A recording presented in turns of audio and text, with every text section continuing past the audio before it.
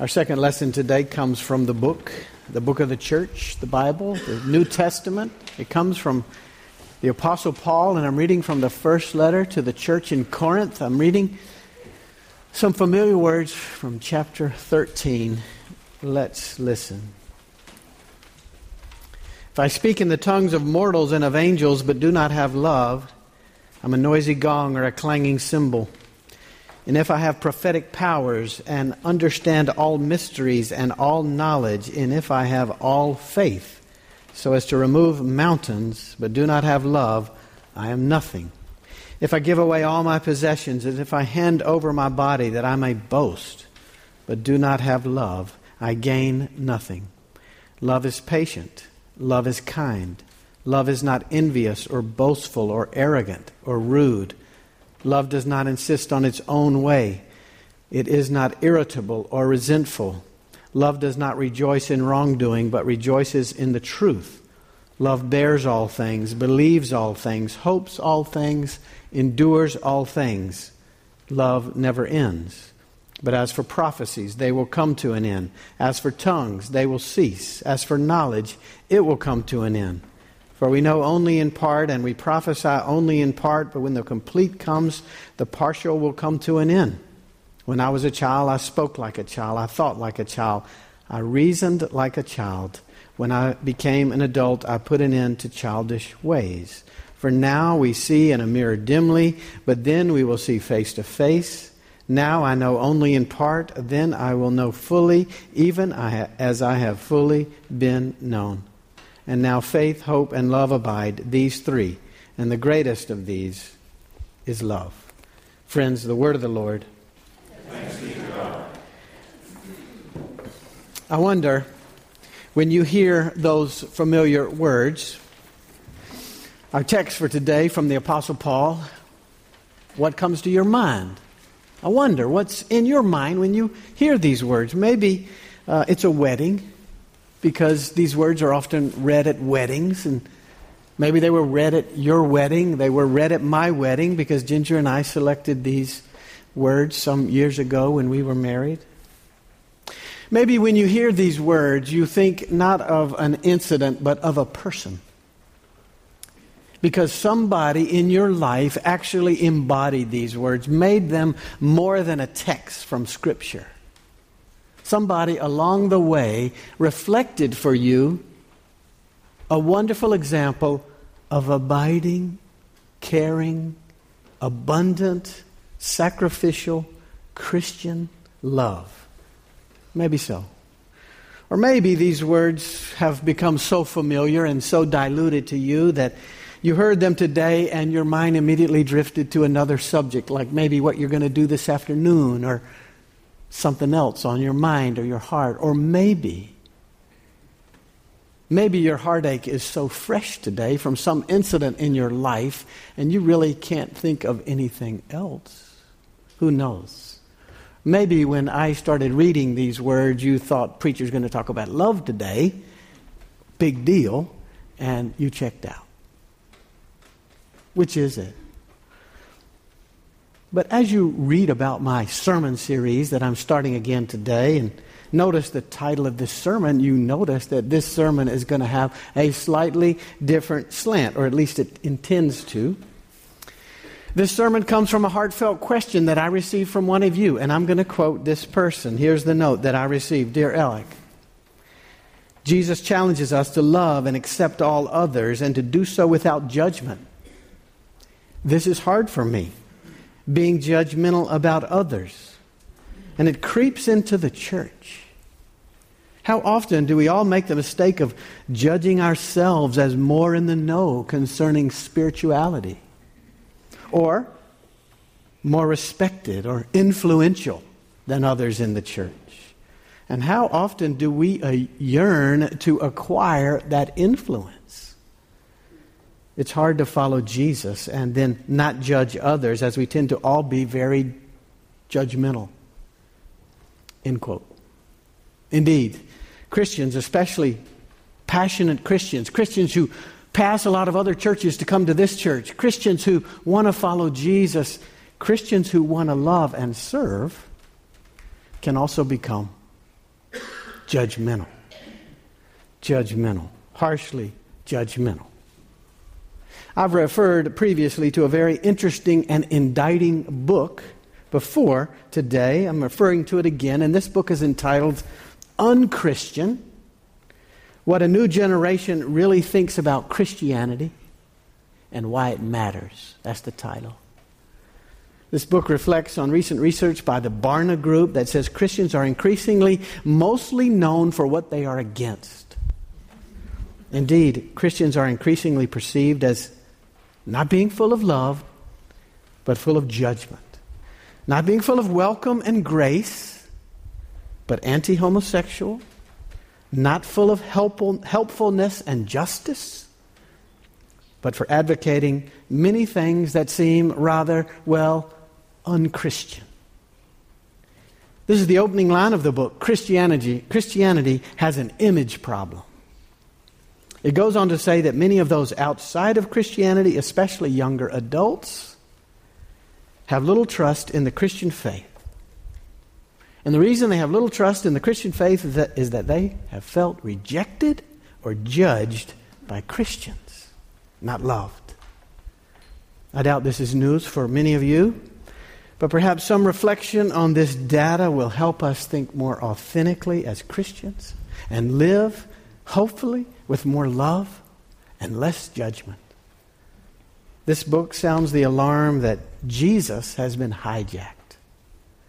For many, especially those outside the church, Christian has come to mean entrenched thinking, empire building, anti-gay, anti-choice, angry, illogical, and convert-focused people who cannot live peaceably with one another. Instead of living as Jesus instructs us, loving God and loving others, those who say they love Jesus are too often seen minimizing others, or worse, demonizing others who don't agree with them or see the world differently. This is what a new generation increasingly thinks about Christianity. So this is exactly why we cannot dismiss or minimize the text like we have today. Jesus challenges us to love God and love our neighbor, and it's real clear, the greatest commandment. Paul reminds us again today just how generous and broad and unending Christian love intends to be. The emphasis in Paul's message is not about romantic love, which would be between two people who are devoted to each other. That's another Greek word. Or neither is it an emphasis on what we might call brotherly love. That's another Greek word, when two people really care for each other. Paul uses the Greek word here, agape, which is more about sacrificial, life-giving, love demonstrated in action. And this is what is so very hard, because perhaps by nature we're all so quick to judge. Yet what God calls us to be about, indeed what God asks that we continually work on, what God seeks to have aligning our lives, what God asks us to bend our lives toward day in and day out, is this kind of sacrificial, life-giving, active love.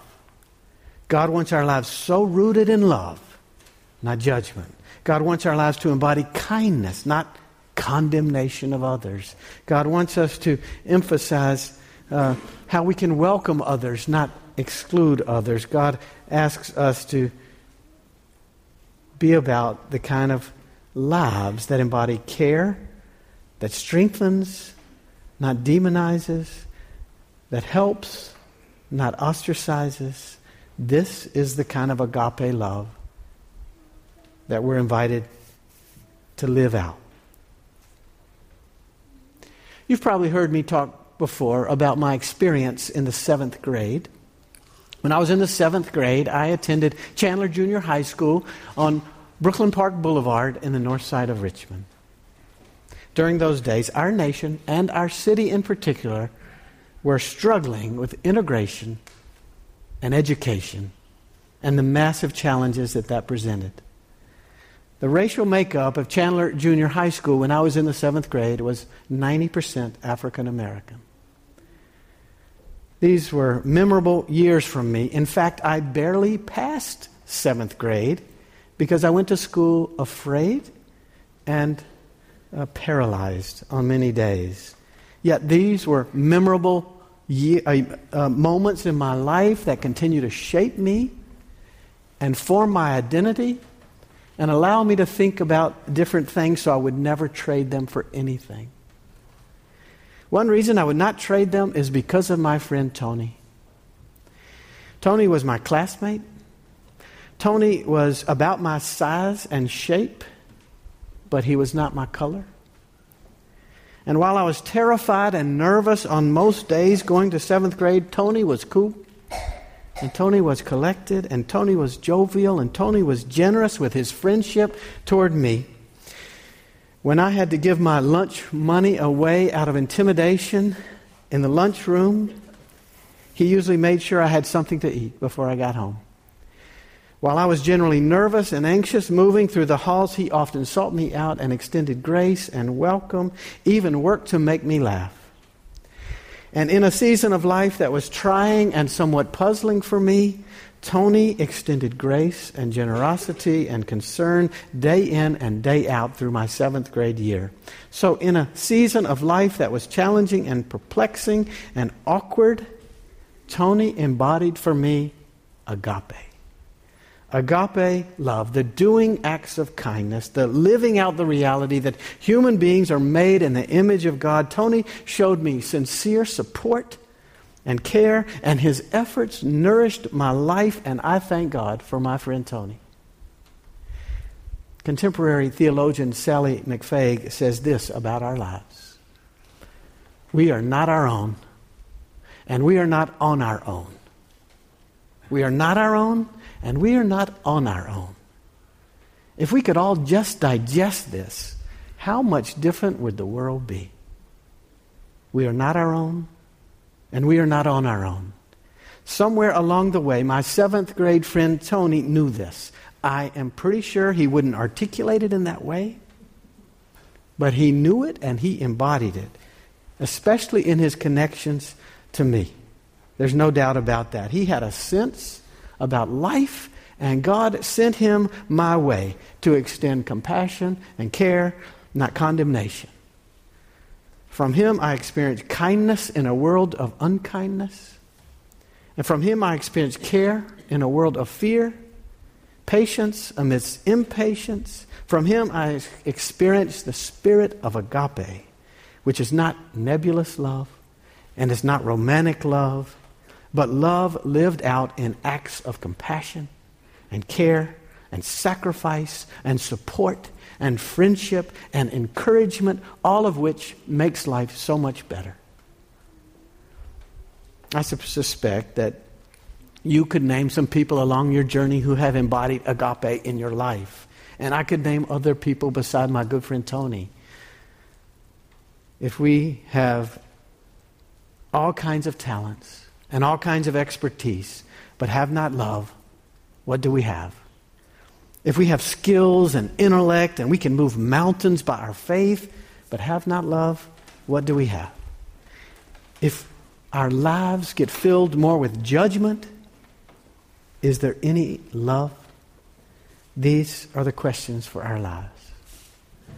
Love, agape love. Love embodied in acts of sacrifice and care. Love that demonstrates that all of us are made in the image of God, all of us. Love that builds up, love that helps and cares and cures.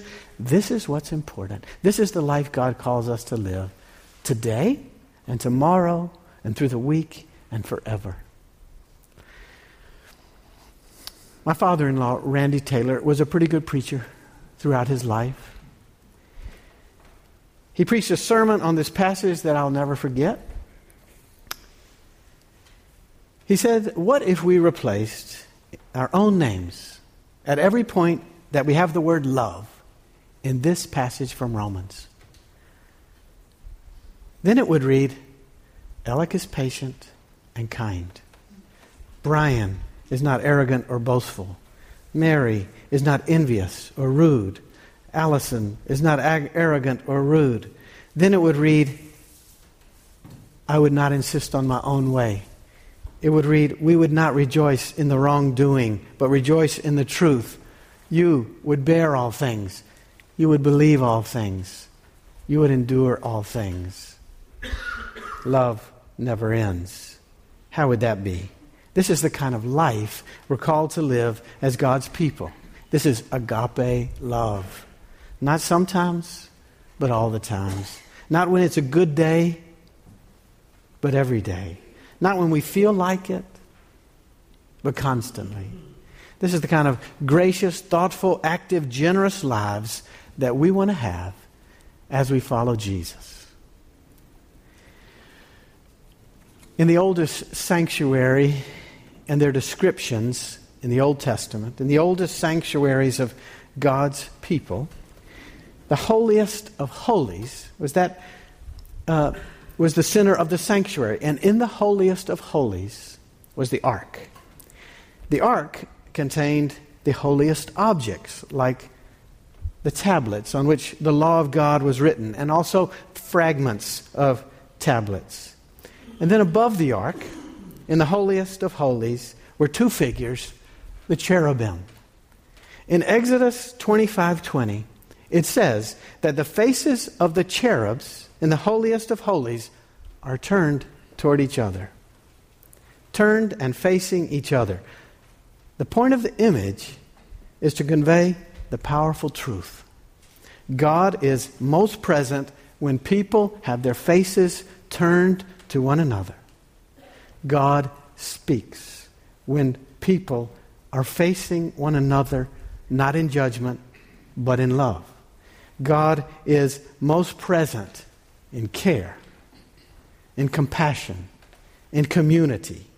There, in faces, when people are turned one to the other, when my eye confronts your thou, and your eye confronts my thou, and that plays out in all of our lives, in all of our encounters, this is where God is most present.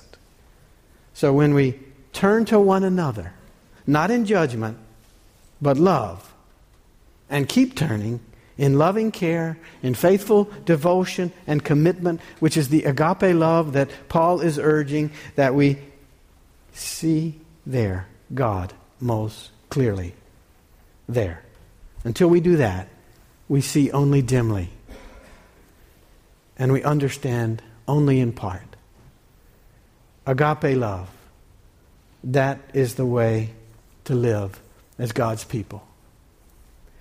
Today we're gathering at this Lord's table. We're all invited to come, whether we feel mostly judgmental or loving, where we're confident or doubting, whether we're struggling or not. We're invited to come. We're invited to come to be fed. We're invited to be strengthened so that we can live in love, in compassion, in acts of sacrifice and service toward the world. It takes a great deal of work, and it takes God's powerful Spirit feeding us and sustaining us and going with us. But friends, agape love, this is how we live. We put our names in front of those traits. Alec is patient and kind. Rob is not jealous or boastful. Kathy is not arrogant or rude. We seek to embody that in every encounter with God's help.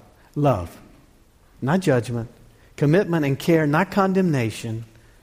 How will you work on this week? How will you live this out today and tomorrow and the next day and through the seasons that are ours? How will it play out?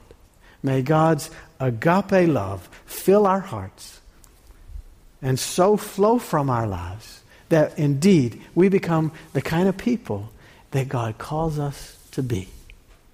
People of love, not judgment, following Jesus Christ our Lord. Alleluia. Amen. Let us pray. Holy God, to turn from you is to fall To turn to you is to rise, to stand with you, to commit our lives to love. That's to abide forever. We commit to that way, following Jesus Christ. Amen.